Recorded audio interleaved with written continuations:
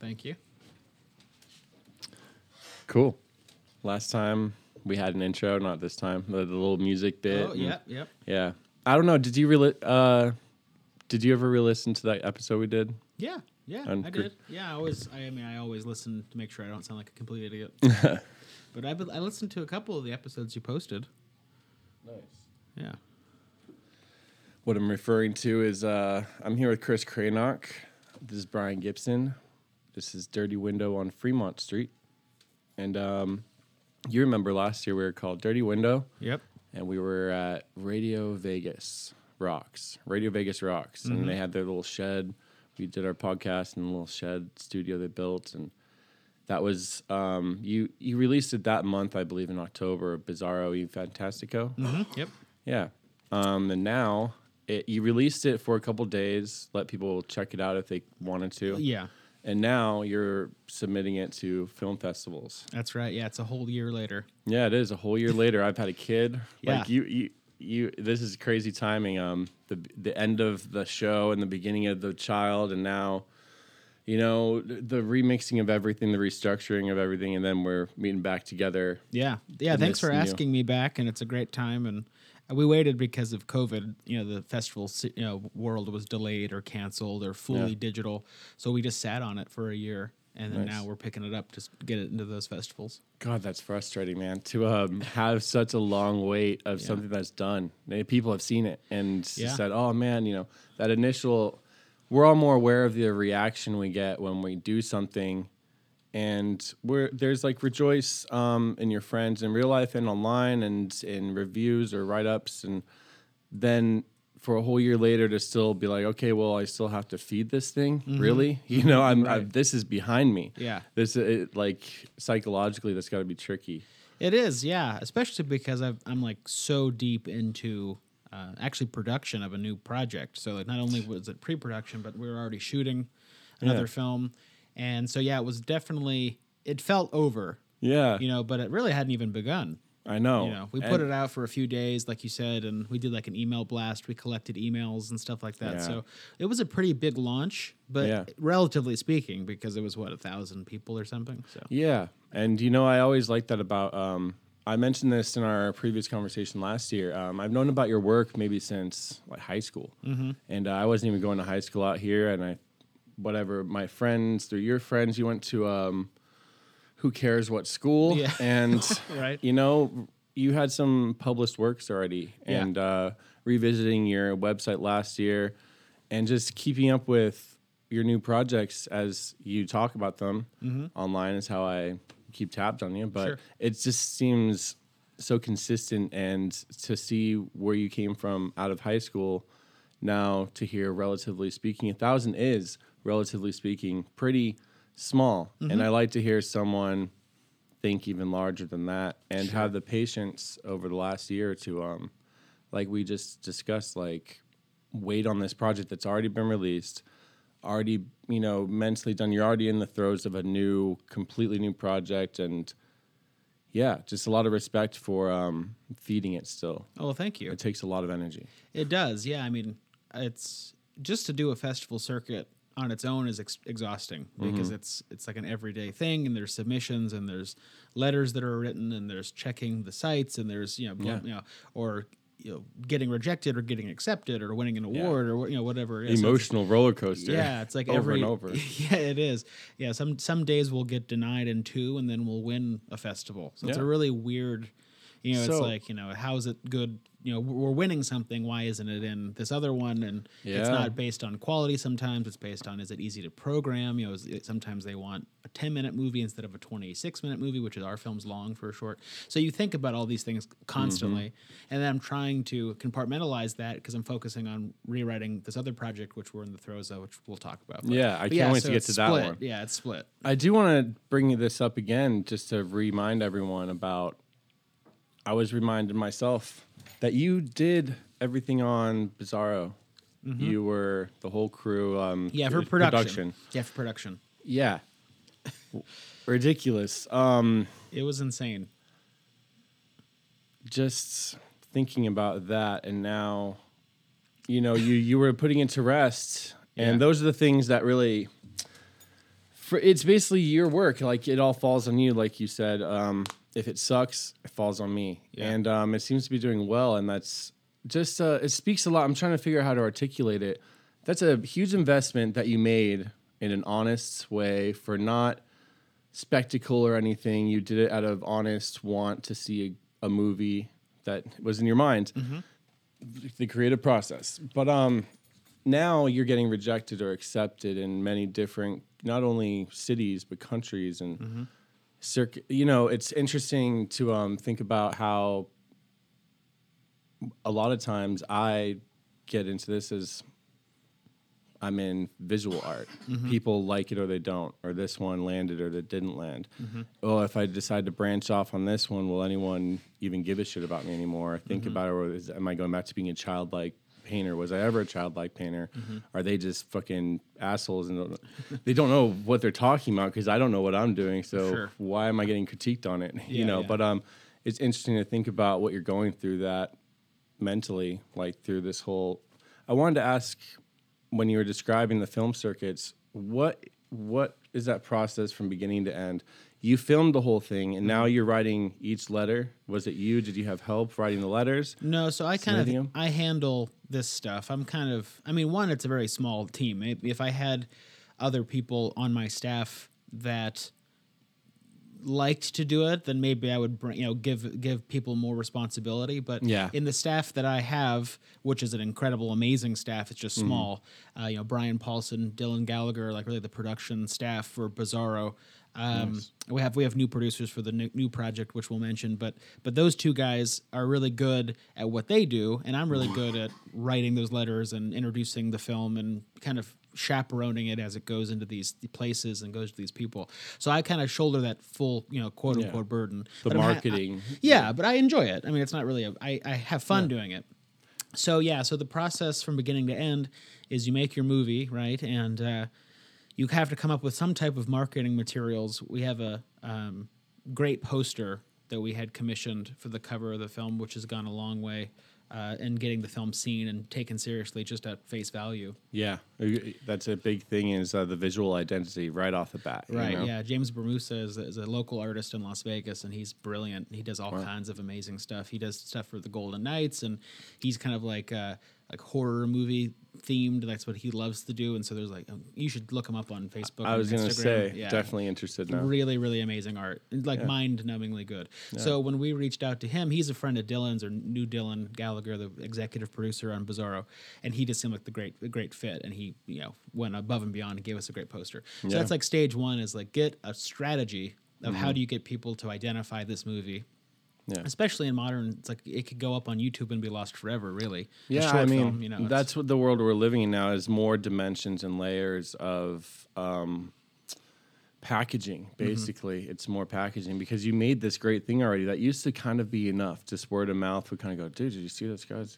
Now. Well, yes and no, because it's really about creating a full cinema experience for people. Yeah. So I try to hold myself to the standard. If we had $50 million in Los Angeles, that's really, if I had Netflix behind me, that's really how I approach everything. So it takes longer. It's not something I could do as quickly as Netflix can do, but I can do it. It just takes longer. So I try to give people a poster. I try to give people a really intelligent, thoughtful trailer that's its own thing. It's not just like clips. That's its own identity in and of itself. And the words, the paragraph, maybe the synopsis. Yeah, exactly. Everything is thought about, written, planned, part of a strategy to give people the full movie experience as if they're going to go watch, Dune. Yeah, that's the same way that we approach it. Yeah, and you know what? I can actually say that ever since I've seen your work, the most recent introduction to it again was "Failure is an Option," the music video you did for Jack Evan Johnson. Just you've always taken it very seriously. I'm reminded of that now, speaking to you and hearing you talk about this. And it's interesting because writing about something that I've done, it's not a movie, though. We're in two different worlds, so it's hard to compare apples to oranges type deal. But still, for you can make the trailer. You could help with the poster to design idea. But writing about all these things and speaking to people about it over and over and over and not getting forgetting to mention details that this brand new person has, you know, to sure. do that over and over. It's almost like a script, but it's also you have to have the human, you know, feel to the conversation. Yeah, I mean, I've committed certain things to memory, but it's not like reading off a script. Yeah, you know I know, because you care about it. Yeah, exactly. That's so much energy. I can't reiterate that enough. Like, to my God, my mental capacity is not there to give a shit about something I'd done so long ago. Right. Well, this is the only thing I do. That's how I do it, is that I really am bad at everything else. You know? I could barely piss straight. So that's how I put 1,000% of my energy and my identity into these things, and everything else suffers. You know. So, but that's just the way it goes. Fucking too real over here. Yeah. No, I actually really appreciate you saying that. Like, things do suffer because these soaring heights. I just had my Lyft driver, like, you know, she's like, "What are you getting into?" I'm like, "Oh God, I got to say this." I'm going to my art studio. I have an art studio space I work out of, and I do a podcast every Sunday, and that's what I'm doing. She's like, "Wow, so many people would love to be in that same situation. You know, people would kill for that."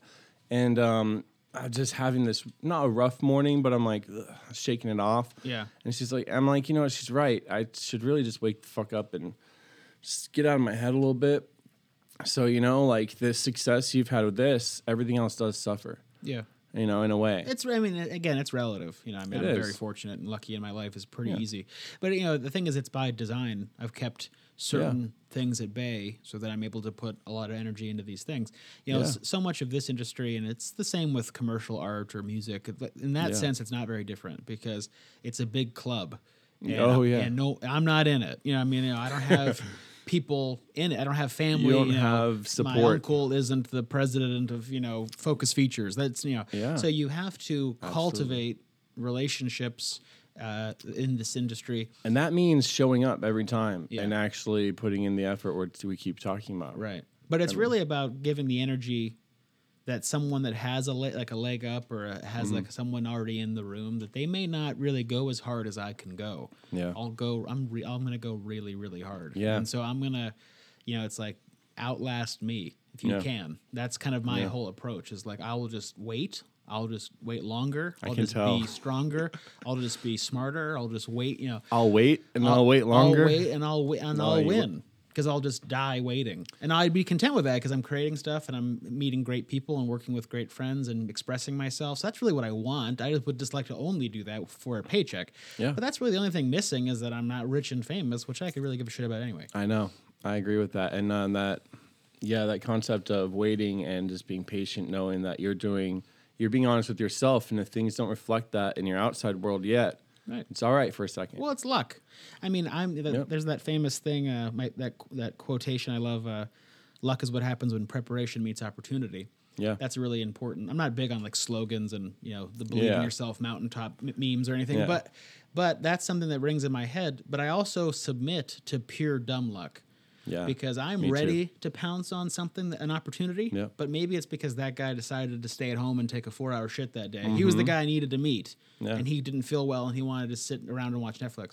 That's luck. That's the dumb luck we all have to submit to. Yeah. So it just takes time. You have to be ready. You know, my whole thing is dumb luck. That's how I'm even here at this studio. It's dumb luck and preparation. Yeah. I still show up no matter what. So yeah, I'm kind of schizophrenic about it, because you have these people that will kind of ring that bell over and over again. It's like manifest, you know. Yeah, and that's nice. And is that a completely wrong word for it? No, it's not. I don't think so either. I'm starting to lose it. I'm starting to lose it. If you mean what I think you're going to, I feel schizophrenic lately. Also, I feel like reality is almost breaking, because I'm seeing how my actions directly influence everything that happened to me. So go ahead. I didn't mean to interrupt. No, it's both. It is. Manifesting is dumb, but it's also like there might be something to it. I basically think that it's a combination.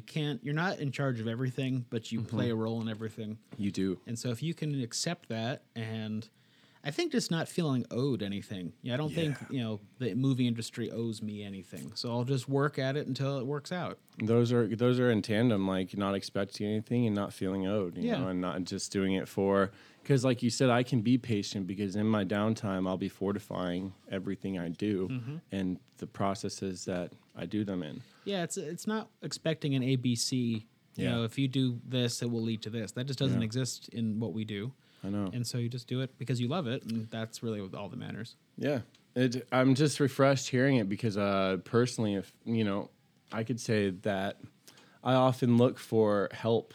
I like collaboration maybe too much to the point where I'm leaning on it and as a crutch of sorts. And yeah, it helps me do what I've done, but I keep looking for people to help me get there. And you'll have people help you, don't get me wrong, but you can't look up to them. You have to also put yourself on that level. There's almost a pedestal type deal going on there where I'm almost below it. I need someone's help sometimes. And I'm slowly shedding that over the last year of becoming a father, just really... No one else is going to do what I need to do. Right. And if, certain things don't pan out to where everyone's happy with what I need to do, well, then I just need to shut that out and do the work. Yeah. Yeah. And it's not going to get done unless you do it. Yeah. And I'm patient. And I know that my God, man, in the last year, I got the keys to my new place. And it's just crazy where I've come from, even farther than where I was when you met me last year. Right. I was already in the midst of this limination is this new term I've discovered. It's where you're in the threshold of it. You're not who you were. You're not who you are going to be yet. You're literally in the middle, and it's fucked up because you have just this tug of war of your body and the reality, and then your spirit and what is to be true or hope to believe is true. Right. What you're working towards. And yeah, it's just interesting, man. So you're almost in that with your projects. It seems like, you're not past getting through Bizarro yet and fully fleshing that out, its whole journey. But you're also working on a project called Bipolaroid I've heard about, but then you mentioned a third one maybe.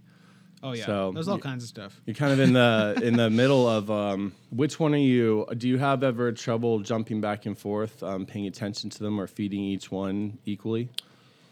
Yeah, I think so. I mean, it's minor. I'm pretty disciplined because I write every day, and I think about the project that I'm working on every day, and I make notes or something. So there's some type of progress made every day of my life. So it's never like I take a day off with thinking about these things. So I can alternate, and for instance, as I mentioned earlier, the festival journey and maintaining the festival journey is its own job, but that's not very creative. No, so I have a lot of reserve left over to be putting. Really, with Bipolaroid, I'm thinking about it. It's a really complex thing. Yeah. And so to give you a super brief kind of sum up of what's going on with that, it started as a short film. We have kind of like a 2-year plan to do a feature film.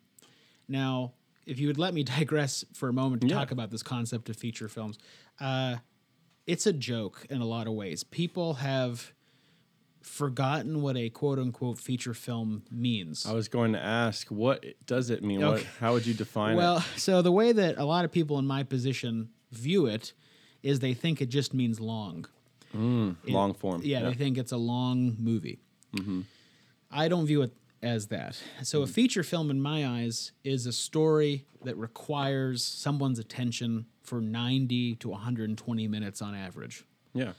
And where I think a lot of people and the quest of making this feature is that it's considered more marketable. A short film typically doesn't have a marketplace to function in. It's not as enticing. Yeah, and not only requiring 90 minutes of attention, but commanding it really. Yeah, I mean, you need to write a story. That's where most of these films fail, is in the writing and storytelling, and it's most foundational. And what happens with a feature film, just by the nature of it, when something is longer, it costs more money and it costs more time and it's more energy.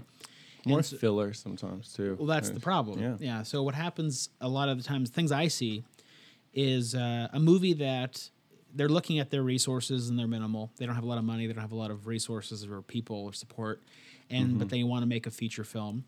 And they've convinced themselves that they just have to make something that's 80 minutes or whatever. But it has to be an hour. Yeah. And so they come up with a short story.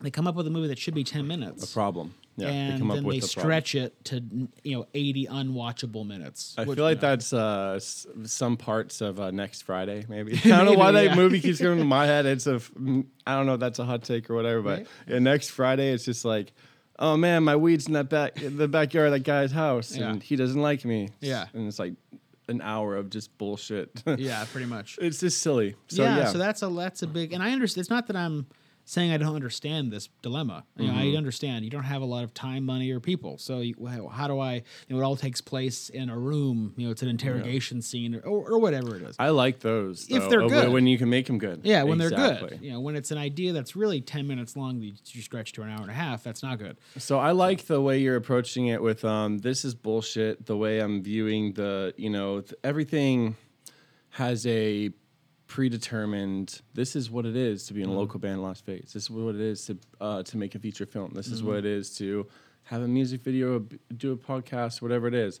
And no, it's.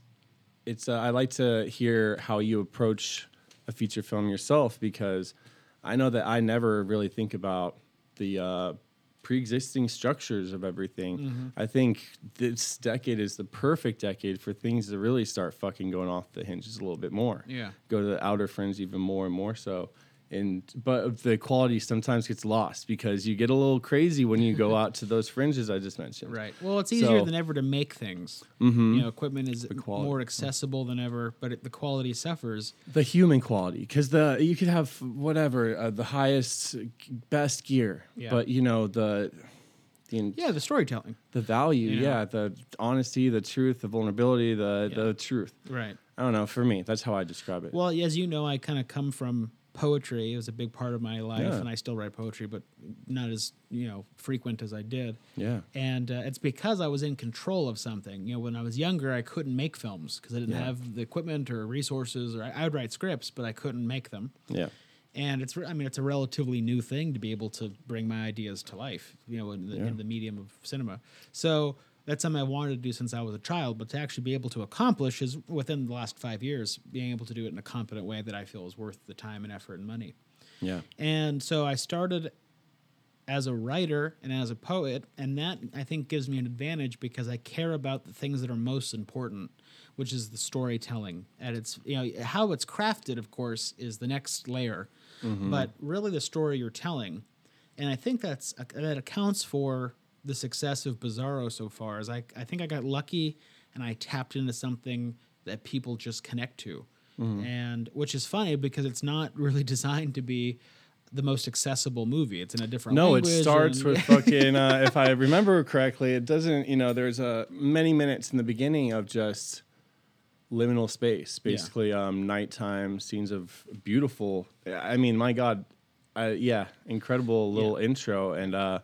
I just found it. I want to ask you again. There was such a delay in the beginning of it, and then it starts abruptly with their introduction to characters. But there's a long time in the beginning where you're just showing still almost frames. Yep.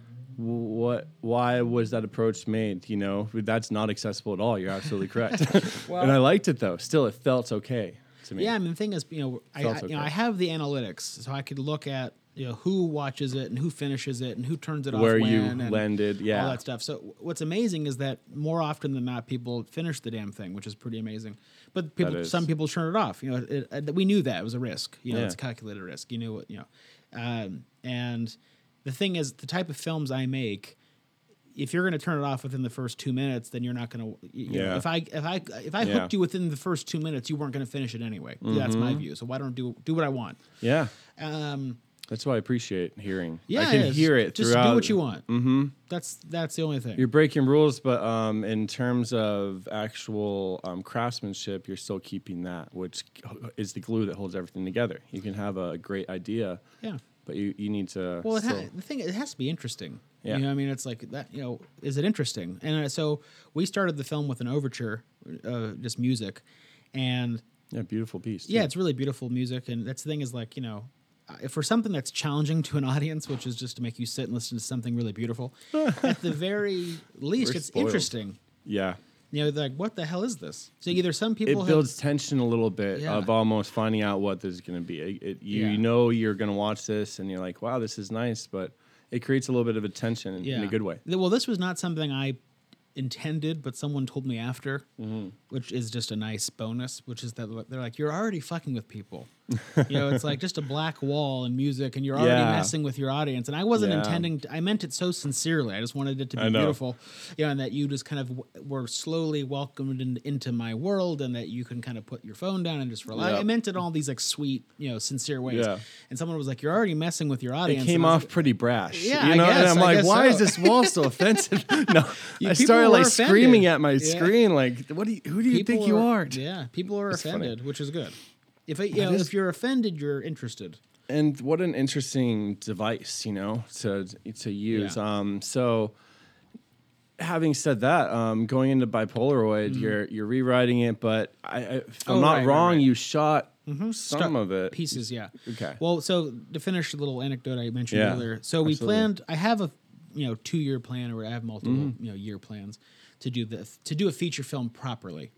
Bizarro was a big wake-up call that I don't have to wait. I could do something totally on my own. In the production phase, Brian Paulson and I mean, Brian's responsible for the movie you see. He and I edited the film together. He colored the film, which is one of the most popular aspects of it. Yeah. So Bizarro is what it is because of he and I together. But the production stage was all me. So I knew that, okay, I don't have to wait around. I could be more proactive in making things, which is the key. I've found that out also. It's an empowering feeling. Yeah. Go ahead. Yeah, so that led me to think, okay, well, now it's time to really buckle down and take doing a feature seriously.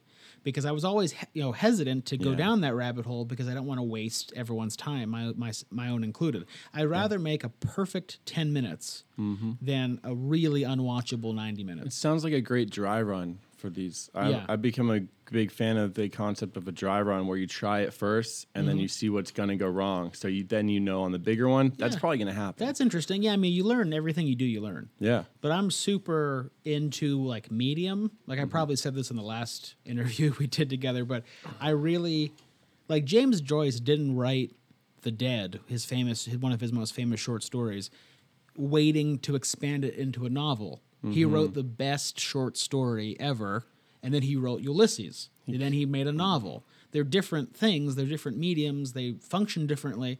So I think a lot of people just don't take shorts seriously enough, in my opinion. Yeah. They're always like a proof of concept, and they're like, oh, we could do more. And I get that. It's not like I said, I'm pragmatic. I understand it. Yeah, it's like a little candy bite size. That's how it's viewed, and it doesn't need to be that way. No, it could be a meal in that little... Yeah. The only thing Bizarro has in common with other short films is that it's shorter than a feature. Yeah. But in no other way does it have anything in common with shorts. Yeah. In my opinion. It's a full-fledged film. It has every aspect of a sophisticated feature film.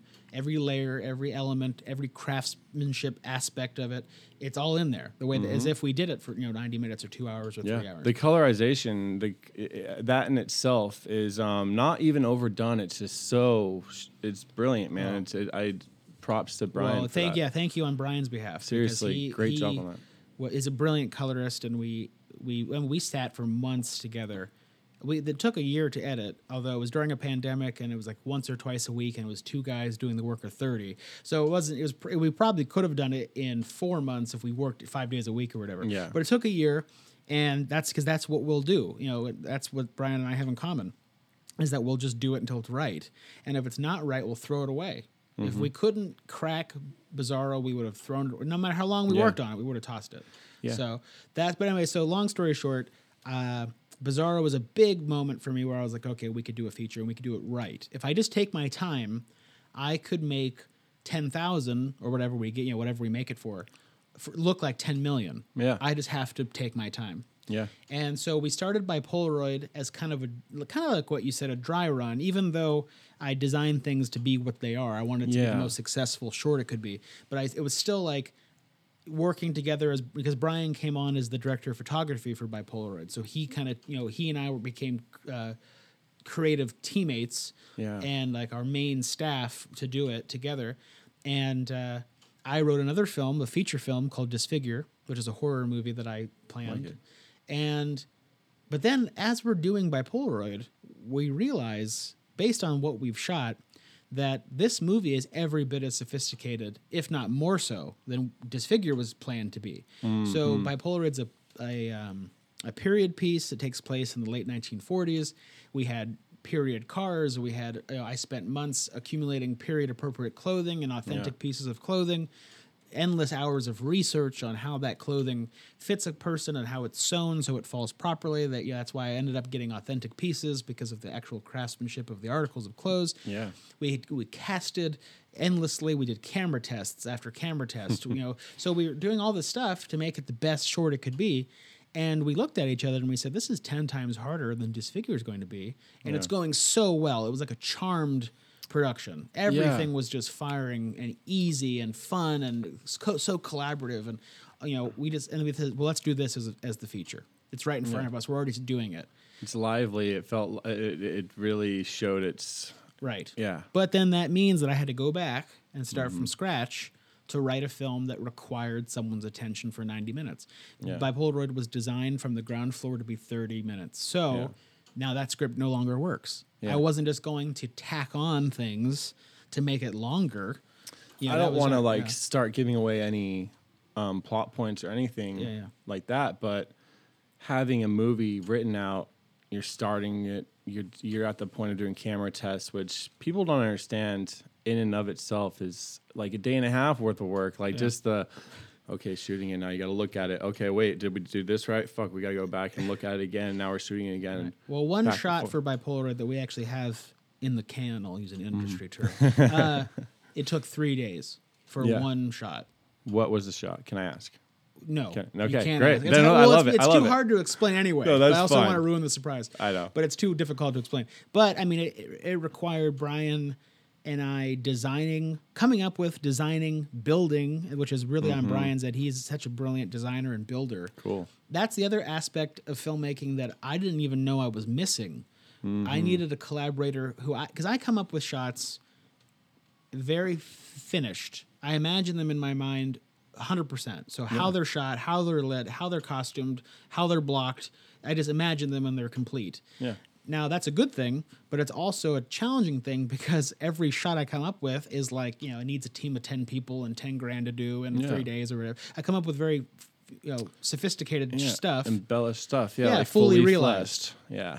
It's not going to be like your mom's kitchen table. That's not the kind of thing. It's not your, aim or perspective. No, You're coming at it from a very proper. Everything I've seen of yours is not regal, but it's sophisticated. That is a good term for it. Thank you. I try. Yes. I mean, it's not necessarily. Actually, I don't try. I just think that way. I just think about a finished film. I can't think of we have this amount of money, so I'm going to make this, and I have to cut these corners.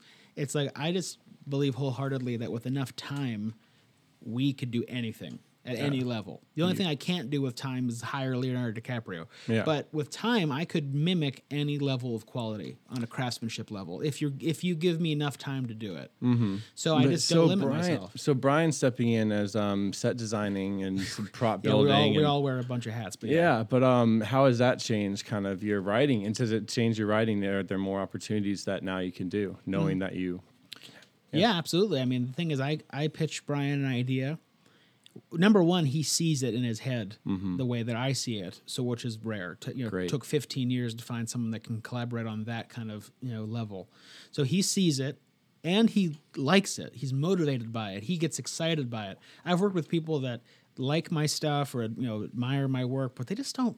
There's not that zest. They don't get it. They don't really. Not that. Doesn't light a fire into them, which is fine. All your taste and preference. It's an energy type. I don't hate using that word, but it is an energy. It's like synergy when you find a good collaborator. Yeah. So Brian is that in tenfold. So we just understand each other. We get excited by the same things. One of the most important things is we both appreciate the poetry of the idea above all else. What does this mean? How does it affect us emotionally?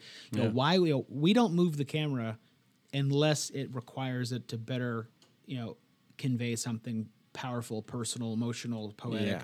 If it does not function that way, the camera will not move. See, that's those types of things. That's very interesting, conveying emotions or drawing out a feeling from someone just in a visual sense, because when I've reapproached music in the last year, I have this whole time you're talking about Brian, I think my friend William Davenport, and he helped me make a lot of ambient music that would describe like subconscious. I fell into reading a bunch of Carl Jung books this year and just digging at that, like, okay, this change is happening in my life. How am I going to, what do I need to look for? How am I going to pull myself out of it type deal?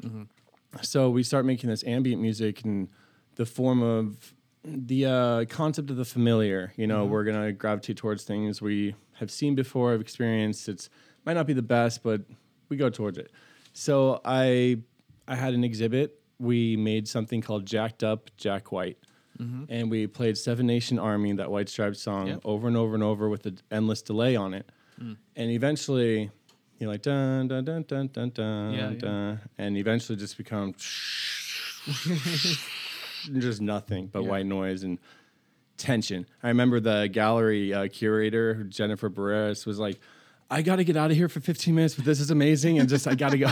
It was a lot because we did that for an hour. But to convey a psychological like complex or just an idea through musical phrasing was so fun. Like that's use of medium. Like when you mentioned that earlier, I was like, huh.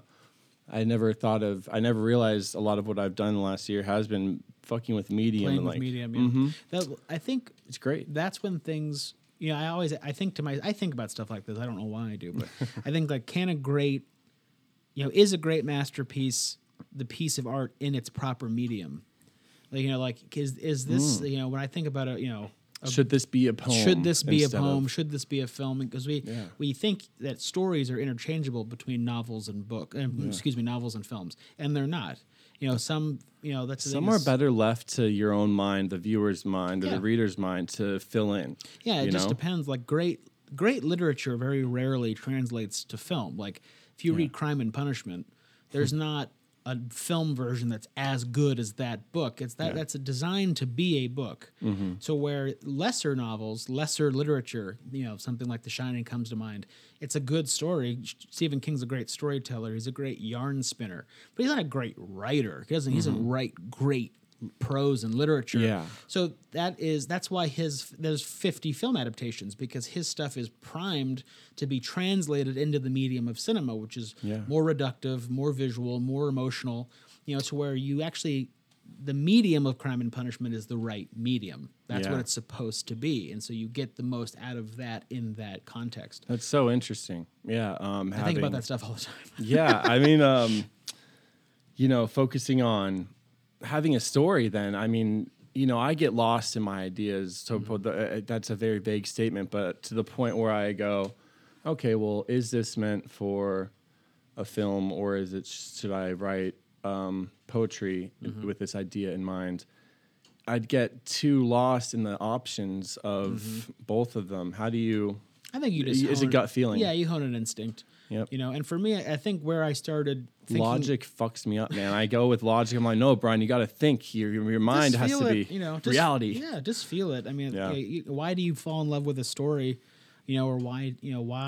Because I come up with anything. Yeah, exactly. It's the same stuff. Why that woman and not this other woman? Yeah. Or why that man and not this other man? That's why I'm so interested in Jung and Alan Watts. I haven't really gotten into, but I've just listened to these audiobooks, and it's been incredible. Like a life spent just digging and listening for what it is that animates us, or our choices are kind of predetermined almost, because this psychological, like, just we're built a certain way. Like a spirit, the concept of a ghost or a spirit is really just the lessons and memories of the person. Like it's not a ghost, it's our remnants. Yeah, it's our projection, our mental projection, remnants of that person. That's what the ghost is reminding you. It's the lesson, it's not the person. Right. And it's so hard to conceptualize. I mean, God, we're like due for an upgrade. I feel like humans. Like, well, I think cinema is the closest we have gotten to talking about those ideas. Because I really do. I think. I mean, I know I'm biased as a filmmaker, but I like it though. I think movies are the most. What's so funny about movies is that they could be Transformers 8, and they could also be the way into the human psyche that we've never been able to express in an artistic format. Yeah. And they could be both of those things simultaneously. Cinema is the great entertainment, and it's also the great art. And I love that Michael Bay technically does the same thing as Ingmar Bergman. That's really funny to me and great. Is it maximalist? Is it that like maximalist aesthetic? Like, I think it's just it's what it's aimed to be. It's what's interesting to me about cinema is that it started as a gimmick, as a technological gimmick, and it's from the inception it was to sell tickets because it cost too much money just to do it for free. You always needed technology, you always needed crew, so it was always something that cost money to do, and so very quickly it became a dime store entertainment. But then what artists discovered with it is that it is such a deep probe of the viewer's psychology. There's no art form, in my opinion. I'm sure there's people that will contest this or have opinions that are much more intelligent than mine on paintings or whatever it is. Yeah. But cinema taps into an unconsciousness that I don't think any other art form is able to quite tap into. Close second was music. Yeah. I think music penetrates us on a non-intellectual, emotional, psychological level. Yeah, it's past language, yeah. But I think cinema is even more so because it's how we... I mean, it's the integration of the audio and the... Yeah, it is. And I was thinking this while you were discussing that stories through cinema and, Transformers or Avengers 1700, the archetypal... imagery of the story and like the story of a hero, and that's what Star Wars is. That's what all these things are. They're worlds, they're different dimensions. They're such vast ideas presented to like the masses themselves. And that's really interesting. I never gave them the credit that kind of deserves. It's almost like a new religion. You have these superheroes, and that's the good in the world. You have the good and the evil, and you're really spending millions and millions and like showing this to many people and kind of invading their mind a little bit with that same concept we've always had. Like religion has just become like the stories we're seeing. I don't know. Yeah, I mean, religion is a variant on mythology. Yeah, and comic books are another variant on mythology. Yeah, it's a story. They're lessons. They're moral lessons. That's how I view it, at least, and I find a lot of value in those. Sure. And it's misleading only in the sense that if it makes you feel that the world can be quantified that way in good and bad, and that's what the whole postmodernism movement was, to kind of get away from this idea that the hero is the hero and the bad guy is the bad guy, and that there's the anti-hero is kind of this blurred of those. Everyone has their own internal. I love good that. And evil. I love that. It kind of tuning into the anti-hero and like, well, his dad hit him when he was younger. You know what I mean? Like, that's very interesting how we're kind of blurring the lines between good and evil. Like, I hadn't thought about that before. Yeah, I mean, I don't believe in good and evil personally. Yeah. So I've been hearing that a lot. Go ahead. Yeah. No, I'm just saying that like one of the things about Avengers is why they're so successful is because it could be that story. It can be translated into any language and for any country. I don't know the story of it. I'm not into Marvel and all that. Good and bad. Yeah, that's what I mean. It's reduced down to good guys beat bad guys, and anyone can understand that. So now they're really marketing on it, instead of just Christianity. It's like, fucking, let's make it Iron Man, dude. Right. Come on. Yeah, exactly. He's much cooler than Jesus. Yeah, so. Way cooler. Yeah. Oh man, what I'm really hoping that because you're kind of someone I know that. You've said it many times in this conversation that you just don't care. You just go at it, but you go at it with a good head on your shoulders. You think about it and you plan it and you have a vision for it. I'm just really hoping to see, all these people that moved to Las Vegas, everyone getting uprooted and displaced. I hope that we start seeing more and more films like yours, the ones you're creating, more like focused pieces of work, because like we were talking about maybe before at the beginning of this conversation of it's so easy for anyone to make anything. Tiffany would be mad about the phones being so good and people are making little music videos, and that would bother her because of it. This is something to be respected. Well, the thing is that's being blurred too. I mean, yes and no, because I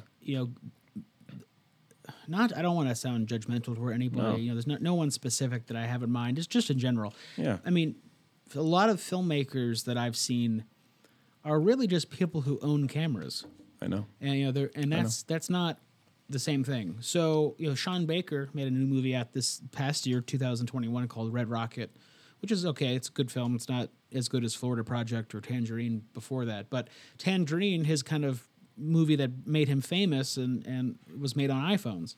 Yeah. Oh, wow. Now, of course, I mean, it was also lit professionally, but the gimmick of it is that it was made on iPhones. So it doesn't matter, yes, the kind of the swamp broadens when you have more accessible technology that everyone could do whatever, but the cream still rises to the top. I mean, this good storytelling is still the most paramount aspect of filmmaking, and why everyone's making movies, so why isn't everyone selling them? Why isn't there an audience for everyone? It's because the story doesn't resonate. And or it's not thought out enough, or it's too early in the career. Right. It's not career, but in its journey and its life. I'm a firm believer that anything I start has seasonal. It grows just like we do, and a new venture or creative endeavor is going to grow in a year, 2 years, 3 years. I'm in 8 years of painting this year, and I'm like, I can definitely see a whole lot of growth. And I still feel like a child a little bit, though, too, in terms of new things I never even considered, problems and good things coming up in front of me. Sure. So just I'm hoping to see more like focused work, because there's so many options lately that people get maybe lost in what to do and the time. Yeah, I mean, I don't want to get into giving advice or anything, but for me, it's just about like keeping your world small. Yeah. Focus on what you're doing and do it the best you can. It doesn't really. I don't really think about. I mean, I think about the climate of the market. For me, because I think about where can I place and sell my films. I thought you were going to say climate change. Oh, I mean, like, really? Okay. I think about that too. We'll left turn that into another conversation. No, but I think about the climate of how films are being sold and what the market is like. Yeah. But really only for my benefit. I don't let it discourage me. I don't really. I slowly adjust my plan to better accommodate the climate that we're in filmmaking wise. But I don't readjust my plan, or I don't.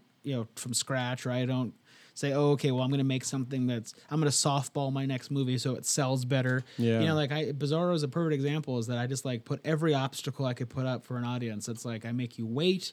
It's in a different language for anyone that isn't Italian. People, I hate subtitles. There's a minute-long black period where if you think about your own death, so I put up every obstacle, and people are still connecting to it because it's sincere. Because I really wanted to invite you into something, and I really wanted to share an idea, and I took the time to make it the best I could make it for you to watch it and appreciate it, and people are. And you kept your world small. I didn't think about anything else. I just thought about making the best movie. Yeah, that's something I just heard from my buddy Jim over here, the producer, basically owner of this whole studio we're in. I came in here and I'm trying to help any way I can, do anything I can do, and do all the things I can do. Well, I've got to paint. I've got to set up the gallery room, which it's set up now. I hung the pieces, but there's a lot of work to do. And then I want to do this podcast, and I want to do not only this one with locals like you who are doing things, but bands that come here at night right before the show, have them on. And that's way too many things. Yeah. I'm also going through moving in a new job and having a family in the first year. It's a lot, and I needed to take a step back and go, all right, I need to make my world smaller. So I appreciate a lot of the things you're saying are kind of, you're not trying to give advice, but I'm taking a lot from it. Oh, good. Yeah, I hope it translates to others as well, too. Yeah, me too. I mean, that's the thing is everyone, there's no rules. That's why I'm always hesitant to give advice, because what works for me won't work for somebody else, or vice versa. But just do what you want, and do it passionately, and do it well. Do it well. I think that's the biggest thing is people are, especially in film, I can't speak for other art forms, but film, because it's also such a big entertainment and such a moneymaker, I think people want to make money and get famous. I think, they think they're going to meet girls or something. It's like, and that's fine. That's all a nice bonus. It's a long way to get pussy, dude. Yeah, exactly. It's like, how hard it is to make a movie? Seriously. It's easier to meet women than make a film. So just make the movie, focus on that, or whatever it is that you feel most passionate about, narrow your view. And I think people are so, this is probably this has always been the case, but it's also worse now, I think, as a byproduct of social media, to where we're constantly looking at other people who feel like they're being so productive, and we're like, we're not productive enough. Yeah. It's like productivity is overrated. Productivity it's a capitalist idea where it's like it's wrongly defined at this point. You got to be making money. You got to always be doing that, and it's just like, just do one thing and do it really well. Yeah. And no expectations. Yeah. That's the part is I've gotten more when I've expected less, and that's just the way it works. With Bizarro doing as well as it's doing in these festivals, which is kind of shocking. It's really destroying and doing really, really well. Yeah, what's up? Really quickly, I want to touch on this. You started a Kickstarter to fund go ahead, sorry. To fund the entry fees to all these different film festivals, and you've gotten over 1,000. How much is it at right now? Well, we raised almost close to 6,000 totally. Holy shit, man! But the thing is, so let me tell you a little bit about that. Please. So we have 2 producers who have helped find. So in the beginning, you have to, if you don't know, in festival worlds, you have to submit to every single festival individually, and they all typically have a fee to get in. Yeah. And they range between $20 and $100 on average. Yeah. And you kind of throw that money away because if you don't get accepted, sorry, we don't like your movie, and that money's gone. Yeah. So you pay for people to watch it. So it actually costs more to get the movie out than it did to make the movie. Yeah. So a lot of people, they'll buy an expensive camera or they'll rent a sports car for 2 days for their movie, thinking that they're adding production value, but in all the wrong ways, because you should be adding production value in more intelligent ways that are saving you more money, that add a certain status to your film, and take what money you can save and apply it to your to your distribution of the film. Yeah. So we made the movie on virtually nothing. And then we got producers to finance like the first leg of the festival journey. So we got a couple thousand, we put that in. And then then I had to strategize the festival world because... Yeah, because you already started going with this leg up from the producers. And you can't just stop there if you are... Well, you could, but then it just, that's it. Then it goes on Vimeo and that's exactly. That. So you have to kind of chart... Because then here's the other thing, is that the festival journey is also... shark-infested waters, because you have these really huge festivals that are political nightmares. So you have people like in Cannes and Venice and these major ones. It's all a big club, just like Hollywood is, or just like the Oscars are. You kind of have to pay to get in. Essentially, you have to pay and campaign and be kind of famous already. Yeah. And we're up against short films that have $2 million budgets, and Vincent D'Onofrio, because he knows his buddy is the producer, so he comes and does a short over the weekend or whatever. So there's short films that are on these very high levels that you're up against, and it's very much a political realm. So you have to keep a small amount aside to submit to those, because who knows? Maybe you'll get in, number one. Exactly. Or if you don't, you begin establishing that relationship with those people to start being in the conversation, because they're now watching your film. Yeah. Even though they're going to go, oh, I don't know this person not in the festival. They're going to watch it. You're nailing it, and dude. Next time, they're going to know you. That's why I said earlier about showing up over and over. Nancy Good, this last year, I don't think we've talked about it, but I've brought it up a number of times just throughout the year. Just as a reference point, I used I had an experience as artist in residency at Core Contemporary Gallery. This woman, Nancy Good, put out an art call last year around the time the podcast ended, and we had our episode last year. I started seeing this post for submit your project proposal. You can stay 3 weeks in my studio and have a large space to paint in. And it's exactly what I needed. I was living in a small house. I had a backyard with a table. I couldn't really stretch out and do like a 6-foot piece. So I applied, and for days and weeks, I would write every single day, multiple times a day. Brian Gibson is a Las Vegas artist, and he wants to express this, or this is what I want to do. And in the end, I boiled it down to something really minimal. This whole project proposal, the wording of it. I got letters of recommendation. It was a whole thing, just like you're talking about with the film festivals.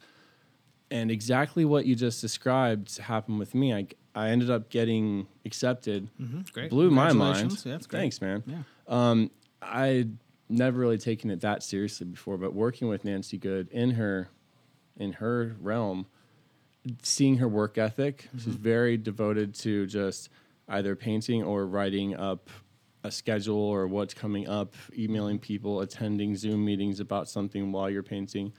When I was in there, I would have a friend over, and she would remind me, "Oh, Brian, this time, it's important to see people and speak with them in collaboration. That is collaboration, but you also need to focus on the work. It's basically quiet time for working, true focus. It's easy to get caught up in that."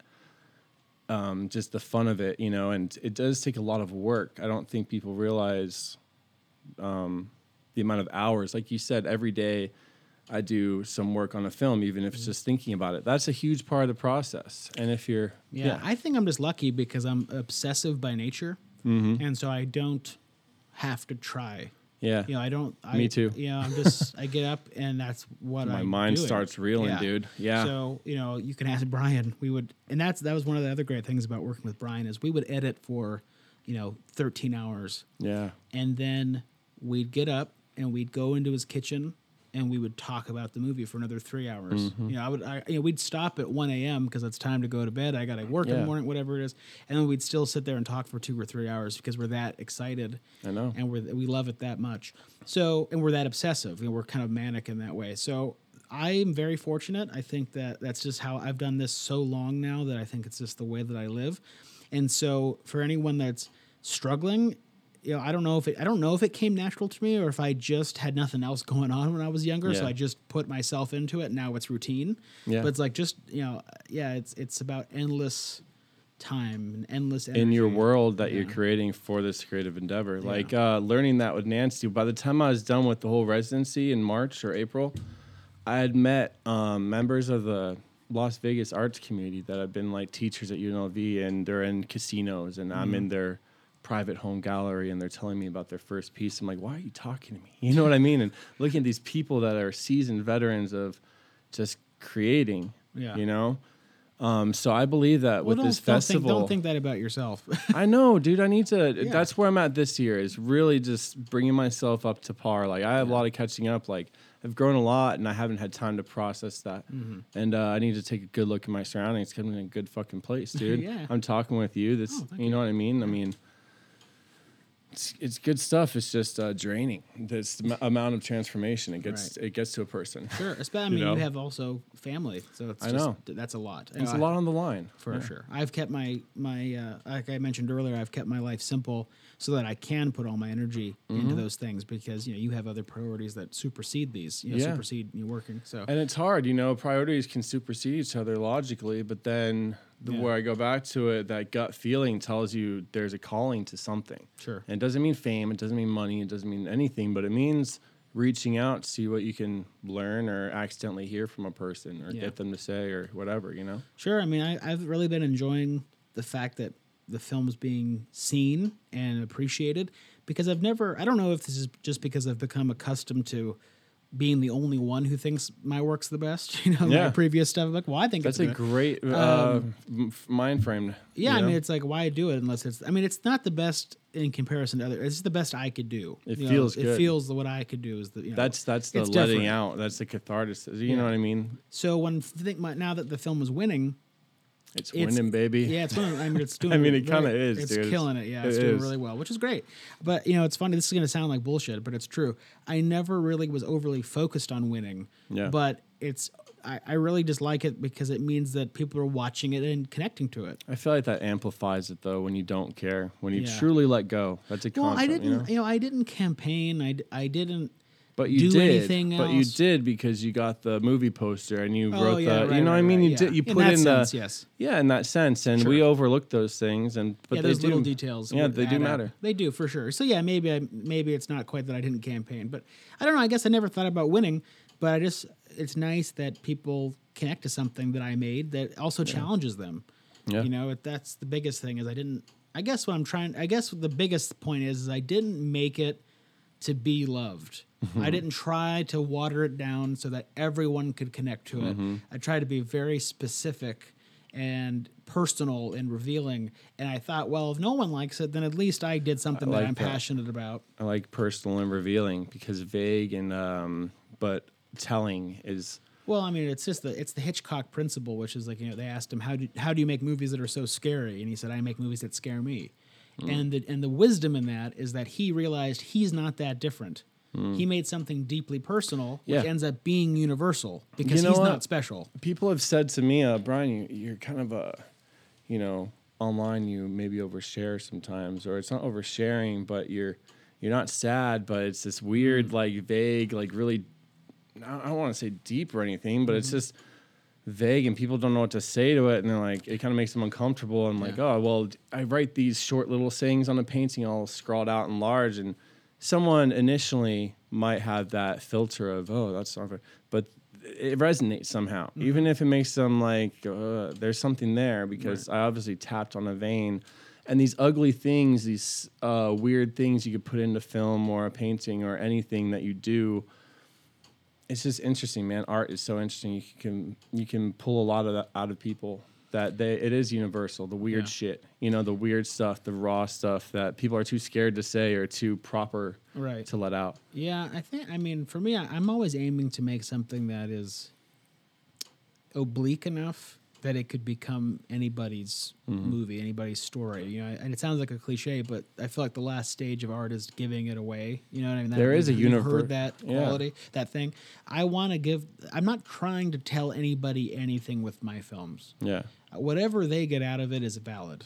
And I think that there's, of course, art films fail in that they make things too oblique, or they make things too ambiguous and vague, and they kind of, it's not necessarily that. I mean, it's a fine line. It's a fine line. I was going to say that with visual art. I mean, that is a visual art, but like painting is just, it's a fine line between way too much and just enough. The composition of it, how you present it, lay it out. Mediums, man. I'm gonna be thinking about that for the next few weeks. I obsess about that kind of stuff. Yeah, is this what it's supposed to be? And what do you? So right now, I want to continue a little bit into what you're working on. Oh, sure. So you're writing by Polaroid. So okay. Yeah, rewriting it to become a proper feature. Yeah. So that's kind of to put a fine point on what that's what I'm doing. That's gonna be a while though. Well, it's almost finished. Really? Yeah. I mean, not to interrupt you, but super briefly, what I'm fortunate about is that my work, I try, of course, I mean, people watching it are a better judge than I am, but I try to make work that's dense thematically, narratively dense, so that if you want to go in there and dig around and think about it, you can. You can enjoy it on a very superficial level, and it's funny, and there's farts or whatever it is. Yeah. But if you want, there's an ocean back there to really explore. So with Bipolaroid, the themes are extremely dense and complicated, and so it's the features in there already. It's just, what are we watching? Yeah, how do I engage them for that amount of time and tell a story that requires this media? This kind of like deep sea diving. So you know what I mean? So like it's there. Yeah.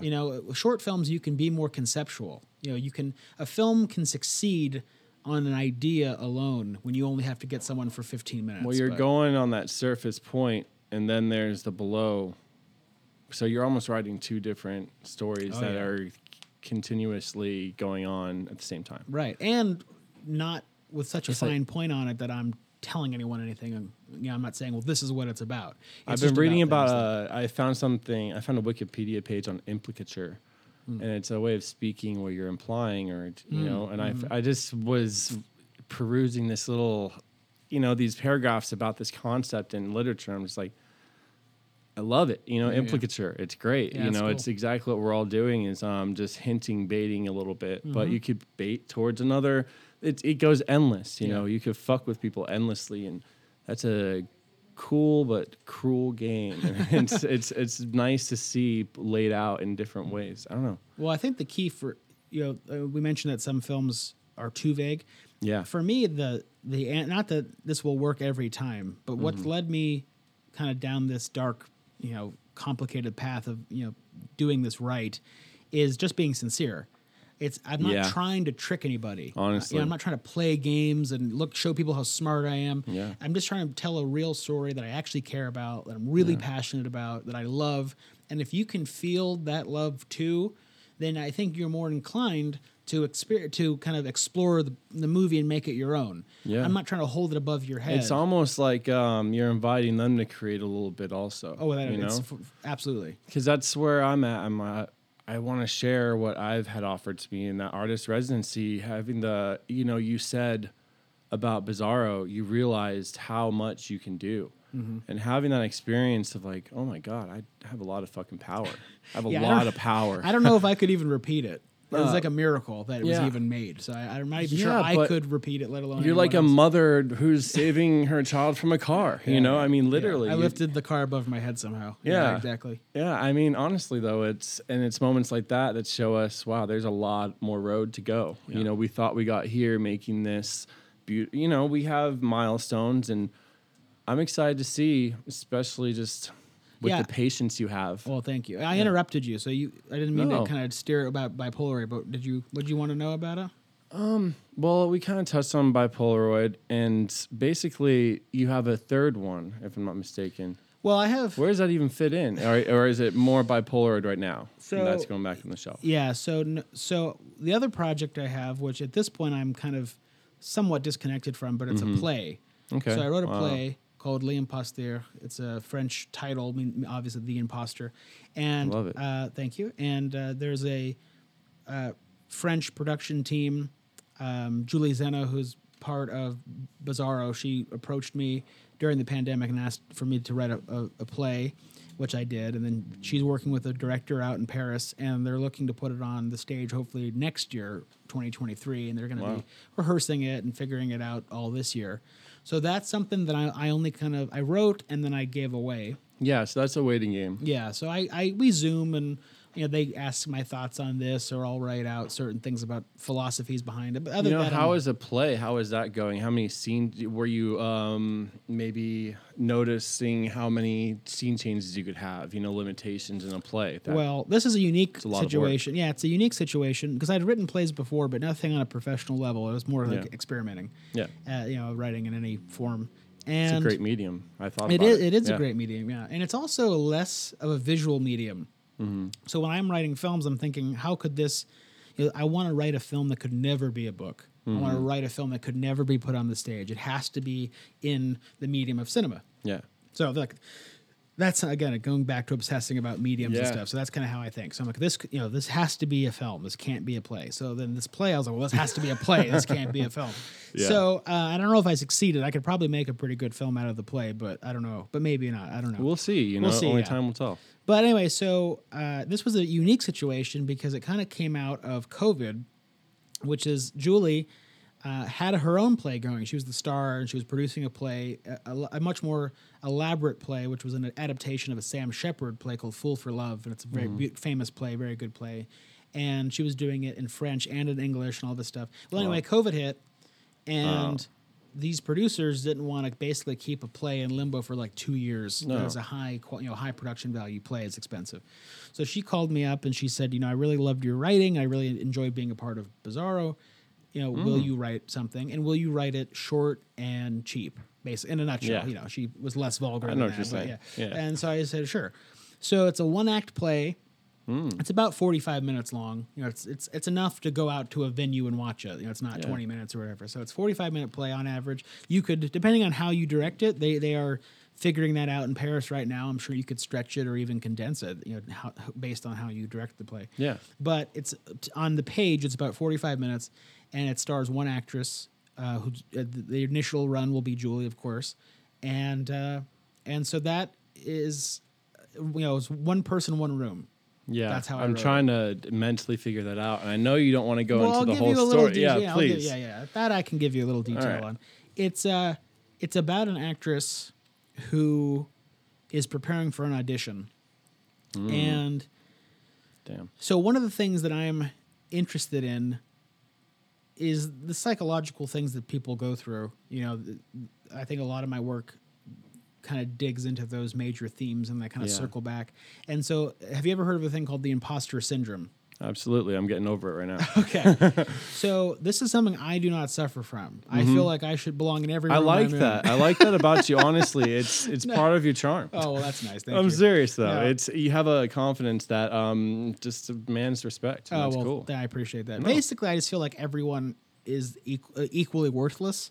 So I mean that. I feel like the universe is meaningless. That's awesome. Yeah, and so it helps me get over the fact that people are more successful than I because they will die and their life will be meaningless, and I will die and my life will be meaningless, and we're all the same. We all know the same amount, and we all, no matter what we believe or think or our hunches or what we were raised. The Pope knows as much about God as the homeless guy on the street. Yeah. So we're all given the same amount of ignorance, and we're all given the same worthlessness or value. And to me, that was what was so interesting about the imposter syndrome, is that you assigned value to people. You thought they were more worthy of being somewhere and you were not. Yeah. And that's bullshit, because they are meaningless. The whole universe is. We're just in a vacuum.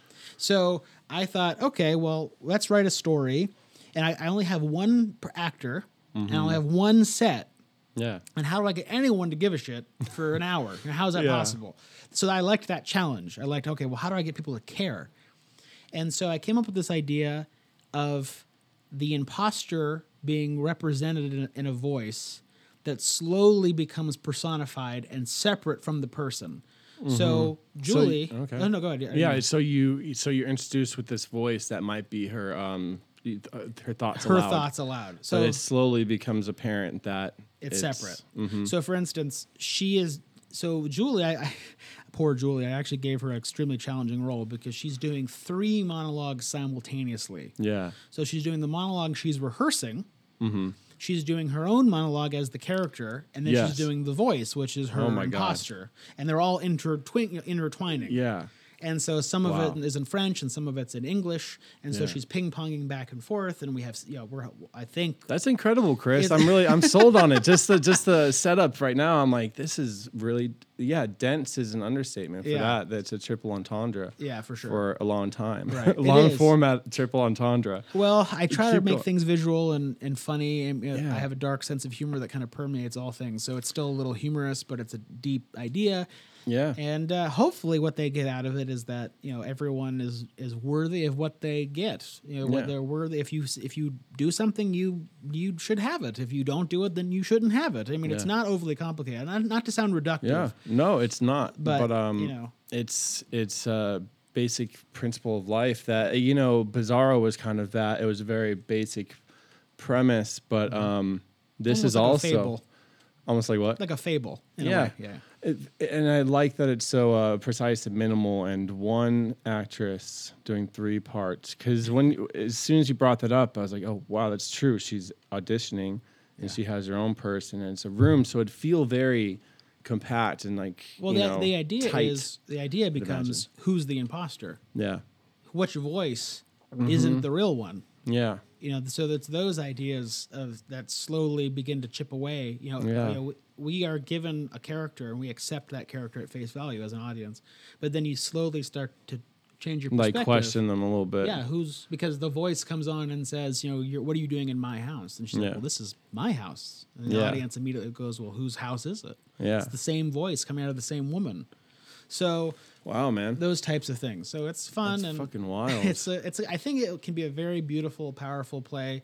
The people involved so far, we just met a director that's signed on, and she really seems to understand the material, which is exciting. It's new. It's new when they for understand it. I mean, I don't know much about that world, but anyone that you meet or encounter to maybe talk about creating or collaborating with, if you click right away, it's over. If you don't, it's a good sign. Yeah. Yeah. Well, that's the thing is like these poor people in the play world, all they do is, try to interpret Chekhov, and it's like, you can't talk to Chekhov. You can't talk to these people. So they're relishing the chance to Zoom me whenever they can and go, well, what, and I mean, I'm staying out of the way too. I don't want to give you the impression that I'm like calling them every day. They're doing their thing, and I want them to do their thing. And what's great about the play is that it will evolve, and maybe I'll direct it one day somewhere else, or who knows? It could just be in the ethos. Yeah. So I don't want to really meddle too much and let them do their interpretation. It seems like it'll come together like many of your projects are doing so. I hope so. This little dance between the 3 will be fun to watch. Yeah, so play by Polaroid, which is our feature, which is going to be our major push for the next year and a half. Yeah. We'll be filming it throughout the year, really taking our time. Yeah. And then, of course, finishing the journey with Bizarro, yeah, which will hopefully end in some type of distribution.